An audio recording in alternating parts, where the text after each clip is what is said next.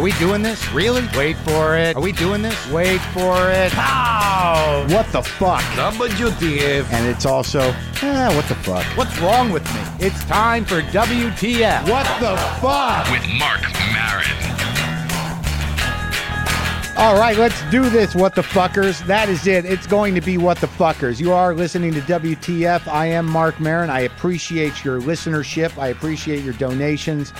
Soon you will all have your t-shirts, those of you who chose the rolling subscription of $10 a month, and anyone who contributed or donated $120 or more, you're going to get a swag bag by Christmas, I promise. If it's a little later than Christmas for some of you, I'm sorry, but I'm doing this all myself, and I'm not a small business owner. Today on the show, Janeane Garafolo will be here. I believe she's on her way over, if I'm not mistaken. And I would like to start with a couple of emails, because I am getting emails, and I'm getting a very specific type of email, and I'm glad to be of service to you people who I am making feel better. This one really, well, first of all, let's start with these, because I got a few of these, and I need to redress. Is that how you say it? To redress the topic of Guitar Hero. I condescended to Guitar Hero because I think it's stupid. And I think that my belief was that if you're playing Guitar Hero, maybe you should be playing a real instrument, at least being creative and not just learning how to pretend to play guitar. And I've got 3 or 4 emails roughly along these lines. This is from Christopher. I love the cast, bro. Recommend it highly to all my friends. One thing I disagree with you about is Guitar Hero. I don't play it myself, but my daughter does. Before she did, she had no interest in rock and roll, just crappy pop. 1 year later, we can cruise down the highway and be happy together listening to Led Zeppelin or Aerosmith. Really cool. Also, she started taking guitar lessons and teaching herself riffs off of YouTube. It's cool to pass by her door and hear some new fragment of something she's trying to work out. I don't think she would have done this without Guitar Hero. Not for me, but it has its place and benefits. That's very touching. And I've gotten 2 or 3 letters from people whose kids have started with the Guitar Hero and decided to play real guitar. So I stand corrected. But those of you who are just playing it and not playing real guitar are fucking losers. All right. Now, this is definitely the email of the month. This is the most serious what the fuck email I've ever gotten. This is Thursday, November 5th, 2009 at 4:51 p.m. on the Gmail. The subject line is WTF moment happening right now on Fort Hood. I shit you not. If we were going live, this would be different, but this came that day. Mark, I'm in the Army, and my ass is currently sitting in my office waiting for the shooting to stop so I can leave. I've spent 30 months in a combat zone, and the only problem is I'm not currently in a combat zone. I'm in my stateside post on Fort Hood. Apparently some crazies are shooting up the place. I will never be able to escape combat deployments. I'm going to get a combat strip stateside. What the fuck? Unbelievable. Well, I'm glad you're okay, Marcus. Thank you for the email. I'm sorry about that tragedy. And if, God forbid you lost any friends, God knows the Army lost some people, and it was a horrible, crazy incident. And I wish I was going live, but that wins the what the fuck email contest. Certainly. It makes my what the fuck moment seem trivial. I mean, I've got a guy emailing me from Iran, listening to me on the bus. I've got a guy emailing me from Fort Hood in the middle of a massacre, which I'm sure he didn't even know what the scope was until after he sent that email. I've got emails coming in from guys who patrol in Baghdad. I've got emails from people that are losing their jobs. And I'm sitting here going, what the fuck? I've got to move my shit from New York to L.A. Man, is my life a mess. How am I going to fucking move my big screen TV? Do I have to pack it? Am I, what? I feel almost embarrassed but I guess I should feel some relief in another way. And not in a schadenfreude type of sense, but life is really okay for many of us, even in the face of tremendous adversity. If I'm getting these emails from these people who are surviving and finding, moments where they can, get away and say what the fuck, or that they are still alive and we're all still moving forward, it's encouraging, because I'm easily overwhelmed. I mean, I can't tell you how long I've been festering on the idea of changing my addresses. Just changing my addresses. I spent 2 hours making phone calls. changing my address. 2 hours. You don't realize how much money you have going out to where, or how many people need to know what your address is until you have to change it. And I tried to be polite. But my biggest obsession was just packing shit. You know, people say like, hey, don't worry, you'll get it done. Sometimes you don't. I don't know how it's going to get done because sometimes I don't get it done. Sometimes I wait right up till the last minute, and then all these big plans I had, I'm like, fuck it, just throw it in the box. Wrap it in blankets and throw it in the box. I got a guitar amp to move. I got to move my guitars. I got to mail a printer. And then I find out, like, you know, I got to go to UPS. I realize, okay, fuck it, I can get my TV packed at UPS. Is it going to be too much money? I don't have that much money. No, it's not. And then I'm driving, and then I got a little racist on myself, on my sad self. Because I got to go to a UPS store. I'm looking for the UPS store. I live in Astoria, Queens. At the end of Steinway, you might as well be in Egypt. And I'm thinking to myself, I don't know if this is racist, because I was like, oh no, is this going to be an Arab-owned UPS store? For some reason, my brain went to a very primitive place. And I thought that I would take my big screen TV into an Arab UPS store and have to haggle in some sort of primitive way. Like, you know, like, can you mail this? It's like, I don't know. How much money do you have? I can do it if, you know, what the fuck was I thinking? It's not a medieval market. It's a UPS store. I thought I was going to walk in. There'd be like weird bundles of things that need to be sent to strange addresses and in Arabic. And like, you know, are they going to really send my TV? Are they going to steal my TV? And I was disgusted with myself. So I went to the UPS store, and it wasn't Arab-owned. It turned out to be Indian-owned. And for some reason, I was relieved. And I don't know if that's racial either, in the sense that, like, I've decided that all Indian people are very pleasant people. Is that racist?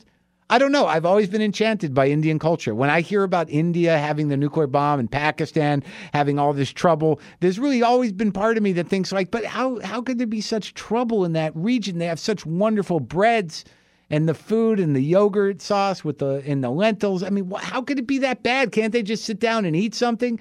And in Astoria, the Indians seem to have they own most of the Dunkin' Donuts 31 Flavors franchise. They own a lot of the kiosks, and they own this UPS store. And I was very relieved for some reason, because the Indian people that I've come in contact with are always very pleasant. They're very polite. I enjoy the cadence of their voice. I felt well taken care of. I said, have you shipped a flat screen big TV before? He said, oh, yes, many times we have shipped. And I'm like, oh, well, that felt good. I'd like you to talk about it some more, just so I can hear you talk about it. I don't know if that's being racist. I just think I was probably imagining something that didn't really exist. So needless to say, my big screen TV is being shipped by a very pleasant Indian man who owns a UPS store. And there was no tension at all.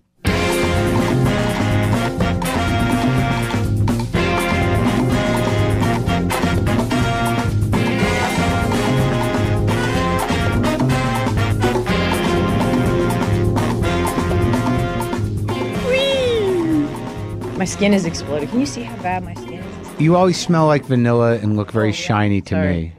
Well, thank you. I have vanilla moisturizer on, but my skin has taken a turn for the worse. I don't know if it's the cold weather, but something has exploded and it hurts to touch my face. Are you serious? Yeah. It's all rashy. My collarbone, it's all rashy on my collarbone. Well, you know, when it gets cold, when the seasons change, it gets drier. True, but this hasn't happened before to this degree. Maybe it's the menopause. I think I'm in perimenopause. We've discussed this before. If you don't know that voice, it's Janeane Garafolo. Hello. Janeane Garafolo is here.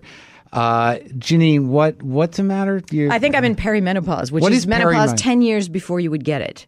It happens to some of the ladies where you have symptoms of menopause at least 10 years prior to actually going through menopause. And I'm wondering if that has something to do with my skin problems. What about fibromyalgia? Fibromyalgia, sure. Grandma's got fibromyalgia. Yeah, which I think is just one of those made-up catch-all big pharmaceutical things like restless legs. Oh, now you're changing your tune on that? No. I've always thought that about it. I've been diagnosed with it, but I feel like it's what so many people get diagnosed with it. And your back is? My back is just, as always, kind of chronically bad. It's fine. I'm used to it. You look great, though. Oh, thank you. Thank you. I washed my hair today just for this show. And even combed it. Janeane, come on. You look great. We're not that old. No, I am not putting myself down. I'm just telling you the reality of these things that are happening. Is it part of the aging process? I don't know. Perhaps I should have taken better care of myself as a younger person, but I didn't, and this is the way it is. But, I don't mind being honestly, I do not mind aging. I don't love some of the stuff that comes with it, but I've got no problem with telling people how old I am, or no problem with birthdays. I don't have angst over, oh my God, I'm turning 45. That stuff does not bother me, but I don't love waking up in the morning with my back cracking and my ankles hurting and stuff like that. That is less you're going to say appealing. with your balls descending. My balls descending. Well, that's why I wear the Spanx tights. You know that, because my balls are dropping at an alarming rate, and it's just I like to keep all my troops in one foxhole, so I put tights on. It happens to the best of us. It sure does. Mine haven't dropped. I'm kind of hoping for that. They haven't? No. I thought they started happen? dropping around after the age of 30. Really? Yeah. Maybe mine are immature. Good for you. Yeah. Good for you. Your balls are high and tight. I got That's nice. tight balls like a 20-year-old. That's fantastic. I'm very excited about it. Especially since we just talked about Doug Stanhope's balls, the size of his balls when he had and he had a vasectomy, which I would have been interested to hear why. I mean, I'm assuming it's because he did not want to have children, but a young man having a vasectomy is not as usual. It's a lot less to worry about. I know another guy that's got a vasectomy. Oh, I think I do think it's a good idea for people who are sure about their choices. Are you sure you're not going to have kids? Absolutely. I have never wavered on that. There was a point where I thought I probably should adopt to be socially responsible, because I was in the 90s. I was financially well off, and I thought it is probably the responsible thing to do. There's so many children in need of care. I never think about having them. Some people ask me, "Don't you want kids?" I'm like, I never really think about it. No, I never have wanted kids, but I have done the thing where I've done that. Where you adopt, a kid from Guatemala, this, that, and the other. I do feed the children, stuff like that. I have 7 nieces and nephews. I know I don't want to have children. I enjoy babies. Yeah, to me, it'd just be like, oh, you're here? Wait, I forgot. No, not that. I mean, I do love babies. I don't love for how long, though, really? The idea of having a teenager. I just am not interested in, and it's all about structure and things and the ways I don't want to live. But will I regret this? Will you regret this on your deathbed? That remains to be seen. I don't know what I'm going to regret. I just don't. I'm having a hard enough time growing up myself. Right. I can't imagine, cats are about as much as I can do. And dogs are as much for me as I can. The thought of fucking up a kid? Mm-hmm. I mean, how are they not going to get fucked up? Well, that everybody rolls those dice. And then there's a lot of people who do everything right, and the kid still winds up with issues. And then there's parents who do everything wrong, and the kids are the most stable, most because they've probably had to parent. And then you got to worry about them like they're outside. Yep. Or, some they get a driver's license. They got a babysitter, a driver's license before the car. Yep. I agree. I don't know how people do. I don't know where they find the time. I can barely do the shit I need to do now. And my brother has 3 kids. Well, I think actually it gets easier. When you have kids, I do believe actually it makes it that you do become more motivated. You do get a lot more done in a day because there is someone that's so supremely important to you.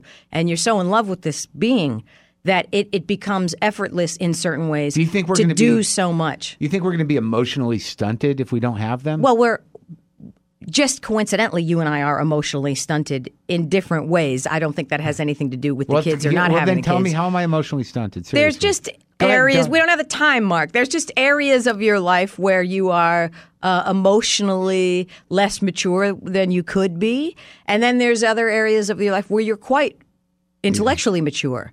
Yeah, but you get emotional, you get oversensitive, you get angry quick, you move toward anger quickly. Yeah. If you had kids, that might change because you would be forced to be the adult. And I'm not saying that you should have kids because I don't think it's the right choice for everybody, and I wish more people would be more thoughtful about that choice. Yes, as my ex-wife put it, you think I'm bringing kids into this? Yeah, I actually feel that way about just the world in general, but you could probably say that about any era, medieval times to the 1950s, what have you. But some people don't think twice about it. You're going to have a kid, right, Brendan? You're going to have one. I mean, it's part of what you're going to do, right? We actually just talked about this last night. And? We did not pull the goalie.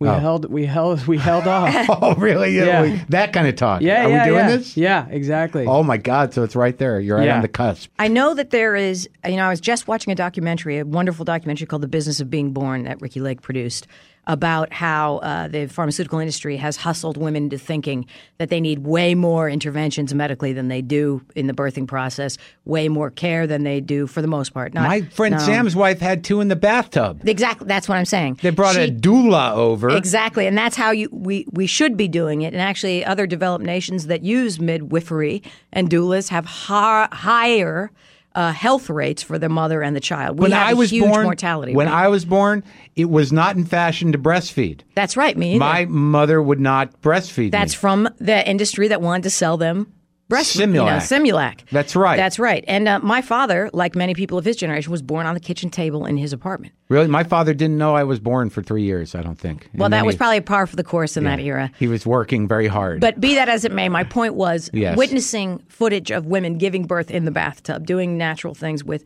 the midwife or the doula.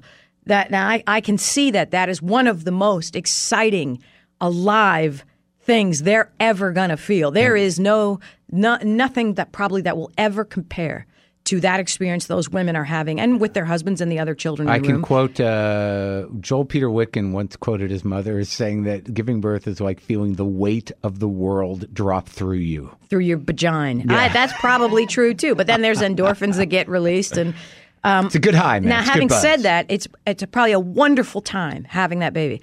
But cut to every other thing that comes with that is not probably the most wonderful time, and very, very few people are willing to talk about this. The realities of family living, child rearing, marriage, especially in contemporary society. But I also think I've seen switches turn. Like, I'm a selfish guy. I'm a self-absorbed guy. It's very hard for me to even, be nurturing to people. Like, I don't have that trust, and there's some part of me that's damaged that thinks like, well, if I give to you, what happens to me? Mm-hmm. But I've seen a lot of people change, and it's biological. Yes. The dynamic is you're connected. That's part of you. You love this of being, course. and you don't even think twice about it. Oh, no, I understand this. Yeah. And I see it all the time. I've seen it with my siblings. And my then they parents meet were great parents. Some kid with drugs down the street, or Yes. with porn, or they get caught up with the weird kid, and all it takes is one weird kid. It just takes one other externality to bring your kid down. For life. And you could do For everything life. right. That's what I'm saying is I realize one of the best things probably that ever happens to a person is child rearing. I understand this. I understand how beautiful babies are. And I intellectually get that I have missed out on something by not giving birth in the bathtub to my baby. And I'll never ever experience that kind of love.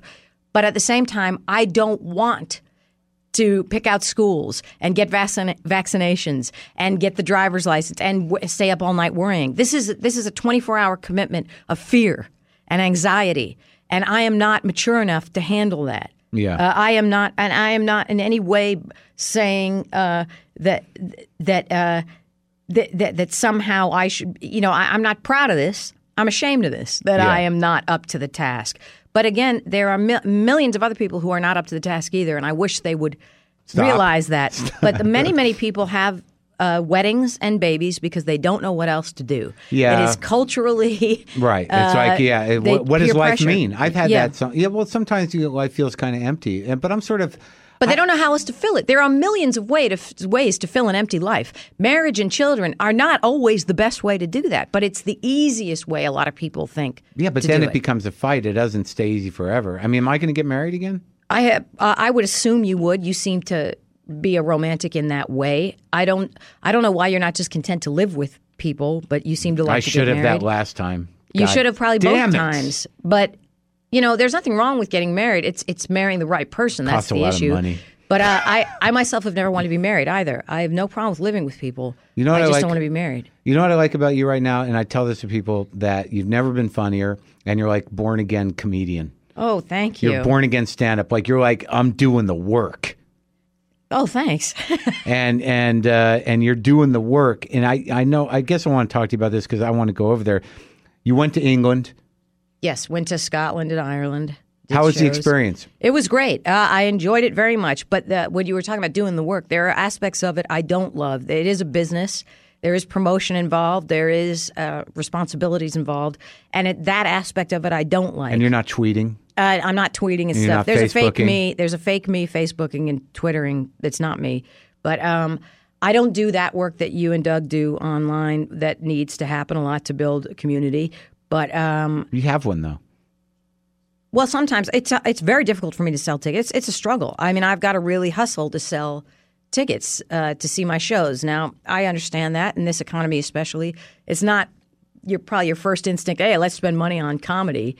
And also, there's a lot, it's not like I have a high presence in the entertainment industry like I used to. So there's a lot of people that probably have even forgotten that I exist. I don't know. I was at the Lakeshore Theater with you, and there were people coming up with cats and dog, the truth about the cats and dog DVDs. And I know, yeah, they're from 15 years cute ago. Little lesbian girls who wanted you to sign their boob. I know, but there was a time where in the 90s where it was easy to move tickets for big venues. That is not the case anymore. That's okay. But what I'm saying is the hustle that one has to do to fill venues is not enjoyable to me. It can be a drag trying to sell yourself on radio stations and in print and online and doing interviews like, please come see me at such and such for this. I don't like that aspect of it. And then also, as much as I enjoyed Edinburgh, it is work. You have to do good shows on a nightly basis for about an hour and 15 minutes. For 30 days. For 30 days. And on the one hand, it's great because you get really good at the end of 30 days. On the other hand, every night is new. And there's reviews coming out nightly now where you have citizen reviewers and then bloggers. Yeah. And so you are only as good as your last show. There can be a blogger who hated you, who will really affect the ticket sales and it's a drag. So each night for your hour and 15 minutes. And what do they expect out of us? It's like, these people, they have this hunger, like we're machines, like everything's got to change, or they see one show and 3 weeks later they're like, she did the same show. I know. Like, I guess there's some, not all, there's some that would like to see something new because they don't. Well, how would they understand that you're not writing a new hour? You know what I mean? They probably also feel like you're just saying certain things off the cuff. Because some comedians are. Some people are so sophisticated in so many ways, but like it's just sort of like that was what amazed me about the writer's strike was that there are smart, reasonably political, intelligent people that think that Jon Stewart's writing all his own material. Right. Well, I guess it's part of the illusion. That's true, but there's certain things we don't know about other lines of work.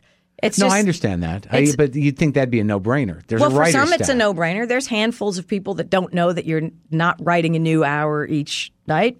And there's some people that don't understand that hugely famous comedians have writers sometimes. Yeah. But, that's okay. If you tell them sometimes, they go, oh, okay. But then there's others that seem angry that they aren't seeing a new I don't know. It gets so exhausted. Hour show. Are we happy?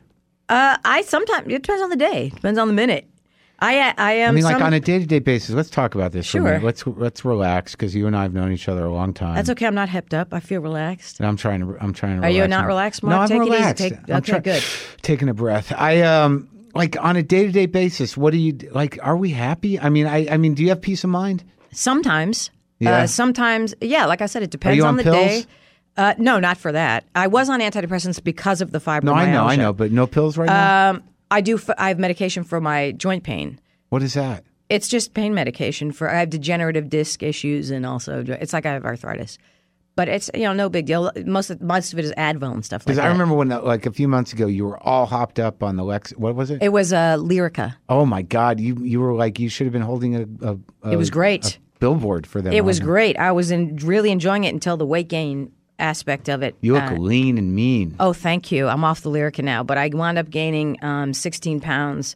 On Lyrica and on a 5'1" frame, it makes a big difference. So you had that weird precipice of like fat or sanity? Fat or it wasn't insanity. It was just that it takes the Lyrica for some reason works with fibromyalgia, but it also is given to people as an antidepressant. So I was reaping the benefits of it as a painkiller and also an antidepressant. I don't struggle with depression, so it was even like 6 notches above that. Oh my God, you were like on fire. I was in a great mood. You're like manic. It was like being young again, honestly. But I didn't like gaining weight. I have to admit I'm a shallow lady, and I would prefer not to be in the throes of weight gain. I'm a shallow lady as well. And I know you enjoy your skinny jeans. We went shopping together, and you look fantastic in those pants. I'm a little uncomfortable. I haven't worked out in a few days. Well, our culture values it. Unfortunately, our culture values lean. I feel like I might as well have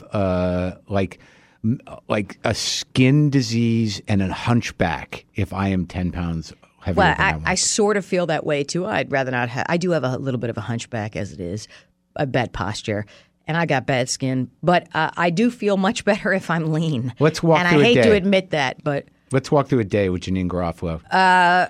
We wake up. I wake up. I walk the dog. How many you got now? Now just one. I had 3. I wake up, I walk the dog. Do you talk to the dog? I do. I'm running. I do talk. And Pete, I live with my boyfriend Pete. Do you walk him? Sometimes I walk him if he's up for it. Pete and I sometimes walk the dog together, get coffee. Then we spend a lot of time listening to NPR, read the paper. Do you talk back to the radio? Occasionally. Mm-hmm. We spend a lot more time talking back to television news than we do. That's at night. And then I, sometimes do some phone business. If I'm doing stand-up or sometimes I'm hoping to get an audition for, some acting job. I'm always hoping to get an acting job. Anything lately? So far, no. I think I may be doing the new Nora Ephron play. On Broadway? If it's on, it's called Love, Loss, and What I Wore. It's off Broadway.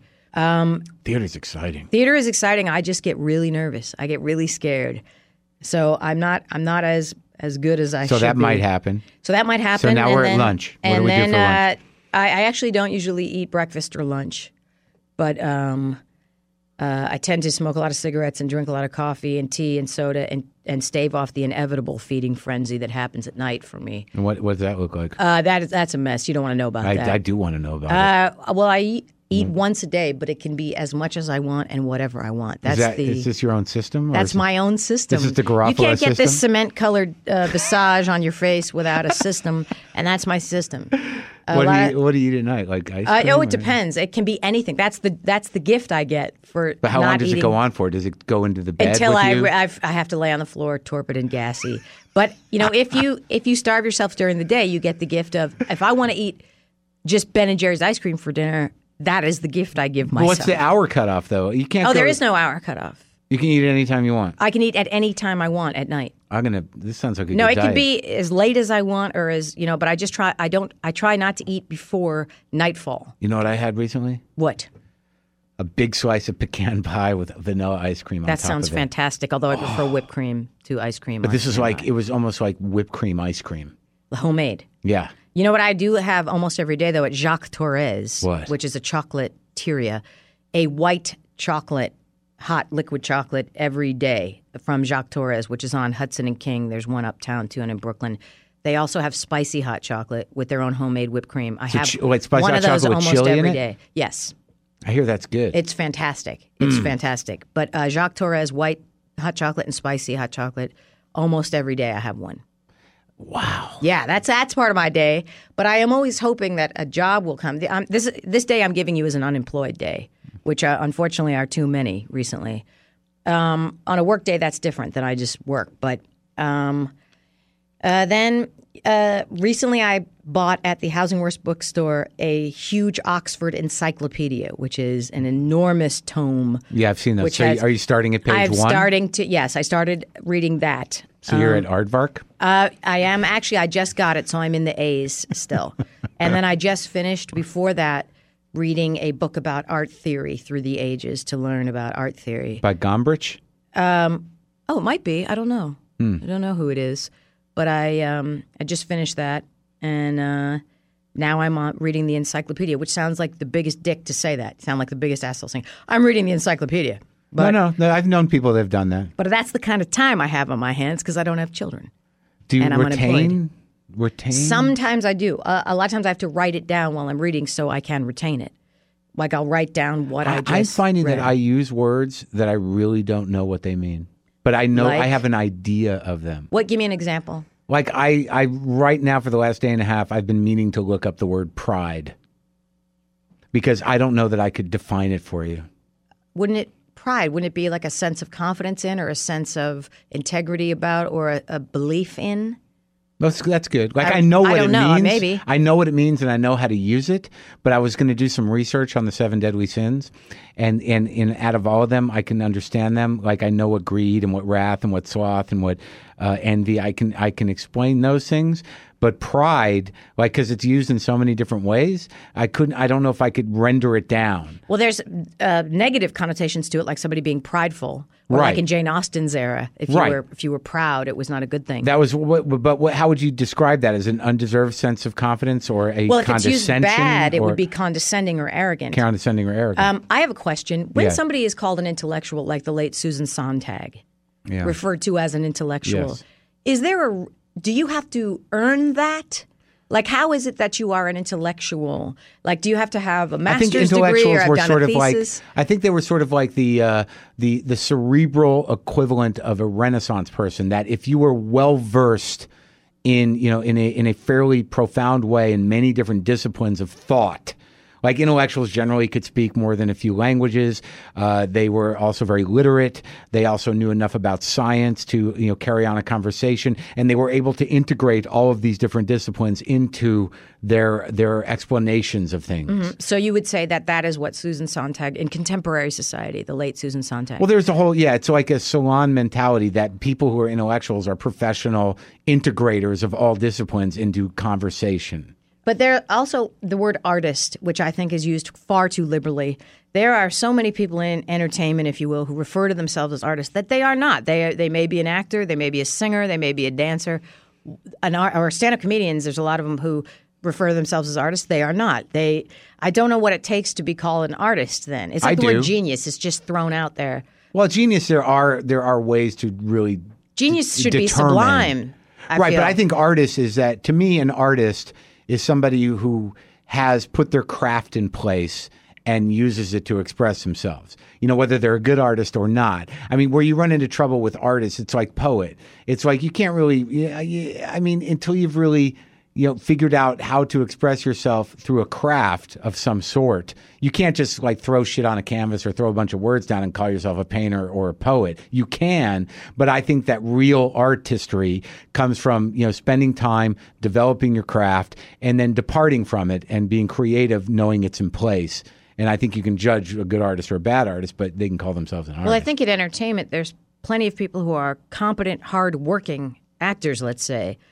But are they an artist? I mean, they are good, I guess, at that medium, of acting, but they sometimes get referred to as artists. Right. And it just seems strange to me. Like, I guess I figure artistry is more creative than some acting. Well, I once asked you back when we were in Brooklyn. I asked you, about acting, and you just said, it's pretending. Well, for some, I mean, there's some people who are sublimely good actors, and then I guess yes, they would be artists. And then there's some people who create every night on stage, like in the live theater. There is something sublime going on.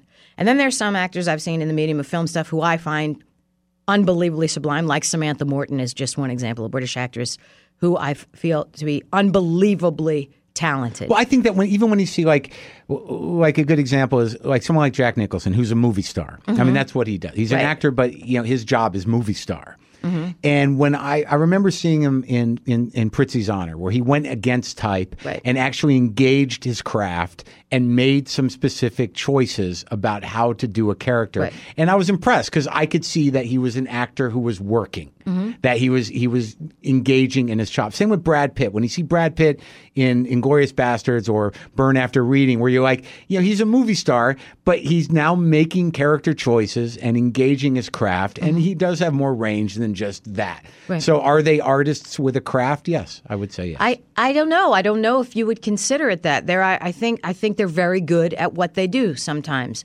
Sometimes I think they misstep. Like anyone, there's a lot of actors that are only as good as their director and editor. I find that an artist is somebody like when you talk about modern art, like I'm a big Rothko fan, and I like minimal modern art a bit, and I can appreciate it. But that's one of those situations where people go, anyone could do that, and you're like, no, they can't. Like I can stand in front of a modern art masterpiece, and even if I don't like it, I feel like it's complete. That I'm in the hands of a professional. Like this wasn't done by some idiot trying to make a point. Like everybody thinks like, well, I can splatter paint. Yes, but you can't do it with the confidence and craft. And you didn't do it. That's right. So I think it's really a matter of like deciding whether or not something is finished and it is a representational expression of somebody who knows how to express himself in a craft, within the craft that they've chosen, that they can call themselves an artist. Well, I would also say that modern art is actually a lot of times tends to be about much more what's going on with the people looking at it. Yeah. With classical art, you just see the great masters and you see these beautiful pieces and you go, oh my God. Whereas with a lot of modern art, it seems to be what it's provoking in the viewer. Yeah. You know what I mean? These statements are being made with modern art. Then there's a lot of modern art, though, that I do feel very nonplussed by. very right, but you know it's finished. Ill-used by it. Right. I guess it's finished stuff, but there's a lot of stuff I think where there's hype involved with a lot of modern artists. Right. That are just we're told they are great, and then you go see their work, whether you see it really in the gallery. You know or who you decides that? The intellectuals. The intellectuals, I suppose. Yes, they do. And there's some parts where I just go, man, I'm just not. I guess it's not my place to say this, but I went to one gallery show recently where it seemed as if it was a lot of these objects had been cut out of cardboard and covered in shag carpeting and pasted randomly around the gallery. And then there was glitter thrown all over the gallery. All right. Okay. Wrap it up. I'm taking it home. I guess I'm just not getting but it. I understand. There's some bullshit going on. It's definitely a broad spectrum, and sometimes you're like, this is ridiculous. And I don't know what impact it has, but you remember it. True. I mean, shag carpet ball doesn't sound horrible to me. True. I don't know if it's going to change my life. Right. I feel like what I like. Not there should be. For me, I enjoy, whether it be modern, classical, postmodern, whatever these things are, that there is where you go, oh man, that's it. I would not have thought of that, or I'm thinking about it about what it makes me feel, whether I hated it or loved it. Or that you go, that was spectacular. How did that person paint that or make that or even think of that? Right. I like to be jarred. You're on a jarred, deep yes. level. Yeah. That it's something wonderful that you could not have seen or even expected, or predicted that's what you were going to see. Yeah, I can get that from a new ice cream flavor. That's true. There is a new ice cream place, actually, that's all natural ice cream, non-dairy on 10th Street with some of the most spectacular ice cream I have ever eaten. But it's ridiculously expensive. But the experience was... It sounds like it's artisan ice cream. It is artisan ice cream. Let's go get some now. It's on 10th Street near 2nd. But the bad news is you'll want it every day, and it's expensive. Well, that's like everything with me. But their cookie and cream ice cream was some of the most spectacular homemade ice cream I have ever had. I think that's a good place to end. I think we should go get some. Let's go get some ice cream. Okay. Thank you, Mark. Thank you, Janeane.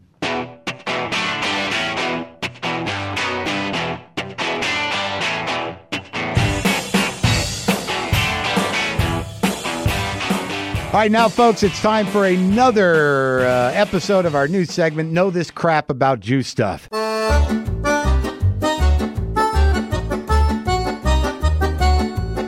I got a couple new emails, and I think they're in the right tone. The anti-Semitics, the strictly anti-Semitic emails have stopped, but I got this from Daniel. Okay, all caught up on the pods. Didn't get the Jew Talk issue until you were talking with Nick Kroll. Jesus, why not just blow each other while you take turns reading from the Torah? Then it hit me. You and Nick were like Robert Shaw and Richard Dreyfuss in Jaws, and I was Roy Scheider. The two of you were sharing comedy Jew shark stories, and all I have is my non-Jewish circumcision. You are valid. Great show. Thank you, Dan, I think. And this one from David. You stupid Jew. Blah, blah, Jew, blah, blah, Jewy, Jew, Jew. Blah, blah, blah, not funny Jew. Blah, blah, hate this podcast. Blah, blah, Jew, blah, blah, Jew. Blah, blah, fuck you and your cats. Blah, blah, you stupid old fucking Jew. Blah. There. I just wanted to see what it would be like to be one of those asshole hate mail writers. Love your podcast.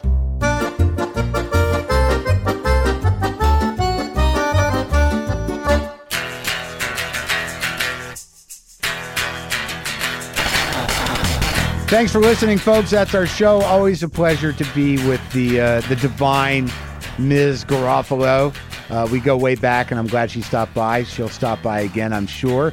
As always, if you need to know anything about what's going on in the comedy world, either today, tomorrow, or yesterday, you can go to punchlinemagazine.com. You can also see some video interviews. The Type 5 interviews are there. Everything you need to know about comedy going on the planet, punchlinemagazine.com. And please go to WTFpod.com, buy a t-shirt, get a link to justcoffee.coop, enjoy maybe a free audiobook download from Audible. Things are happening at WTFpod.com. I am also available on audible.com if you're interested in my CDs. And you can also donate a little bit if you want, because, look, I got to buy cat food. I need some sneakers. And Brendan would like a Christmas present. Thank you for listening.